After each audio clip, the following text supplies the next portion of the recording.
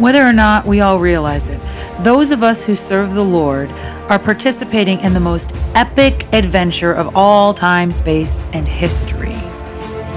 I think it's about time that we start celebrating the miraculous and wonderful ways that God touches our lives in everyday circumstances. I'm Karen Pennington, and this is Daily Adventures in Grace.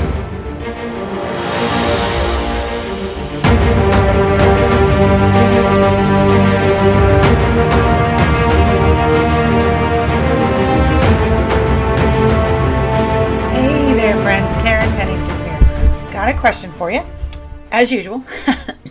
Have you ever seen somebody like a decade later or 5 years later or something like that, and they didn't turn out the way that you expected? They didn't have, maybe it was somebody that you saw younger and they were awkward, and let's be honest, ladies, you were like, oh, he grew up nicely. That's happened with me. I'm, of course, most only really infatuated with my own husband, but sometimes you're like, oh, okay, that was an awkward child. She's really pretty. Not that people aren't totally beautiful all the time, but you know what I'm talking about, you know, where there's just looks that look different, or maybe that person who was really awkward in school and maybe not popular, couldn't make friends, and then all of a sudden they were like a successful businesswoman or a successful businessman, or in my town maybe mayor, because it's small. But you just, like, they went different places, and then it goes the other way too. Sometimes you have the popular person who most likely to succeed, and they can't get a job. No judgment there. I've been there, but, you know, it's just things don't always work out. It shows us we don't, you know, we can make guesses, and sometimes they're pretty good, but we have no idea what God's going to do with a person's life. We have no idea, really, other than our best guesses about what perils can come into someone's life either. But this morning I was just reminded about how God can use somebody of a very unlikely resource or unlikely background. And I'm looking at the temple.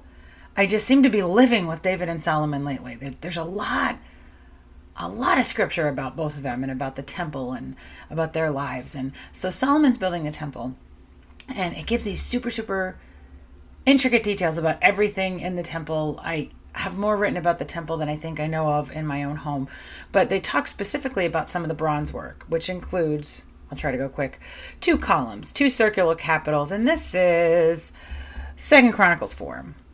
2 network adorning the 2 circular capitals on the columns, 400 pomegranates. Why on earth you would need 400 bronze pomegranates, I'm not sure, but I guess either God told Solomon or he took it upon himself, I don't know, with 2 rows of pomegranates for each network. So there's just like this greatly ornate, these things that were around the columns to make them look grand and beautiful. And 10 stands with 10 basins, 1 sea, 12 oxen beneath the sea. These are all bronze. And pots and shovels and meat forks. And it said all the things that were made of polished bronze. And due to the very large number of objects, this is 2 Chronicles 4:18, Solomon didn't even try to weigh the bronze. So this was somebody who worked so much with bronze, and it was just very ornate everywhere. If you can, it almost seems Romanesque to me, but this was before Rome really took over the picture. This was before Christ, several hundred years, almost 1,000 years before Christ at this point. And there's just everywhere. It didn't necessarily happen like this very much, you know. Just, can you imagine so much precious metal you couldn't even weigh it?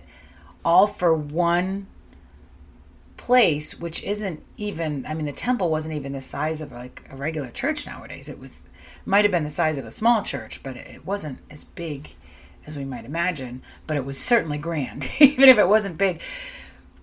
But so we're in a day where we're like, we can put in our head, who do you think would do this? It was not an Israelite, or at least not as we think of. Solomon actually sent out. Now remember, back in Israel's times, you wanted to go for the best, the brightest. You wanted to go for that person who was the person of God, who was full of all kind of knowledge and wisdom. And this person, Hiram, was considered to be full of knowledge and full of wisdom.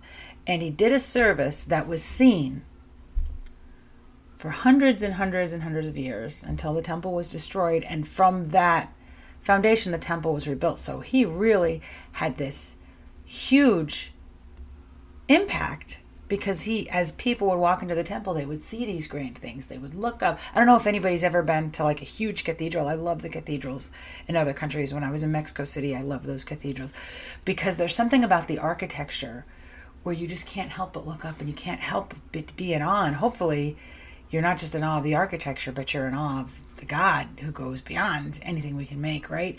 So he would have contributed possibly to the sense of awe and worship as people entered the temple, like everywhere, with more bronze than we can imagine. And he was specifically chosen. But he may have possibly been worse than an Israelite in the Israelites' mind. I don't know if you remember when we talk about Samaritans, a lot of times they were hated. They were hated because they were considered half-breeds. Samaritans were often the children of Israelites who married foreigners. And forgive me for using that word half-breed. I don't like it. But what we're talking about, it's a derogatory term which says, okay, people were one of us and they went and they mated or they married or whatever. They procreated with somebody else. So he was kind of a half-breed. I'm going to not say that anymore because we're all 100% loved by God, all 100% created by God. But that's how he would have been seen. Huram was a foreigner. He lived in a country that was known for its sinfulness. He was the son of a craftsman in that country.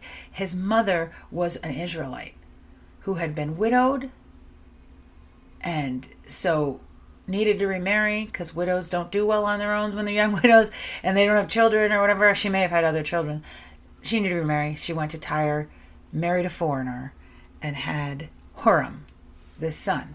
So he would have been considered that word. Somebody who was, still 100% human in our eyes and in God's eyes, but somebody who would have been a mix between Israelites and really apostasy. She went and married a foreigner. I can imagine if he were in a schoolyard in Israel, which he wouldn't have been, they would have said, hey, your mom couldn't have gotten a real Israelite, so she had to go marry a foreigner. That's the kind of kid that you'd make fun of if you were horrible. And if you're a bully in an elementary school. And so he was not somebody who would have been revered. He was not somebody that you would say had wisdom if you were most Israelites. But Solomon, whom God had given wisdom, saw this person had a contribution to make. And it makes me think, bronze was everywhere. A lot of the gold and the silver, they were there, but some of them were put in the storehouses. Bronze was everywhere.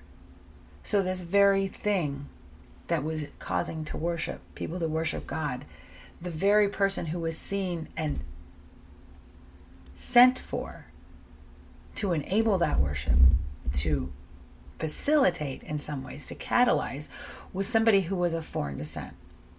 And somebody whose mother would have been seen, even worse than a foreigner, somebody whose mother would have been seen as a sellout. Just makes me think. Huram might have been a great guy. He certainly was skilled, certainly had some sort of wisdom. We often discount who and what God can use because they don't agree with us, or they don't believe with us, or maybe they don't have the same kind of lifestyle that we have. And sometimes we discount them from the work. Now, I'm not suggesting that you go out and take somebody who has a lifestyle you don't agree with, or who doesn't agree with you, whose theology is way off in left field, and have them teach your Sunday school class. There are some things that our spiritual leadership, those who teach our children about God, those who preach, there needs to be a certain amount of integrity that you're living what you're preaching, and that lines up with whatever place or organization you're representing. But then there are these things of service. Why couldn't we pair up with people who don't agree with us but sure want to serve humanity? I mean, does being a Christian mean we can't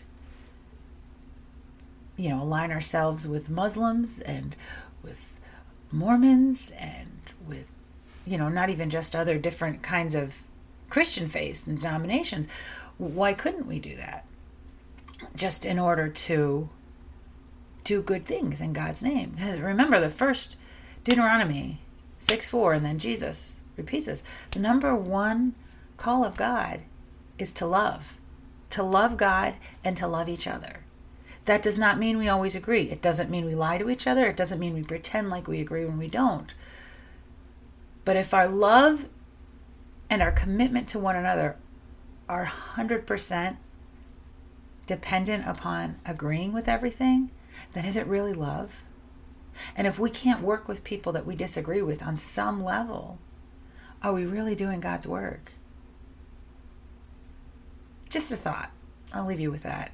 Lord Jesus, thank you for Huram. Thank you that you don't put the same kind of limitations on people you use that we do. God, we're not as smart as you. So I just pray today for the wisdom that you gave Solomon. We want to uphold your name. We want to uphold our integrity, God. And as part of that integrity, I know there's a place to work with people that don't agree with us, to love people and have conversations with people who don't agree with us, God. We want to be messengers of your truth all the time. But we know that your truth allows for us to do good things with good people, even when they're not quite where you want them to be. Because we know we're not either, Lord. And in that process, as we work, may we be witnesses through our silent example and through our words when possible. Lord, we love you and we praise you. We want to lift up your name. We want to receive every blessing you'd have for us, no matter where it comes from. If it's from you, that's all that matters. In your name, amen. Be blessed today, my friends.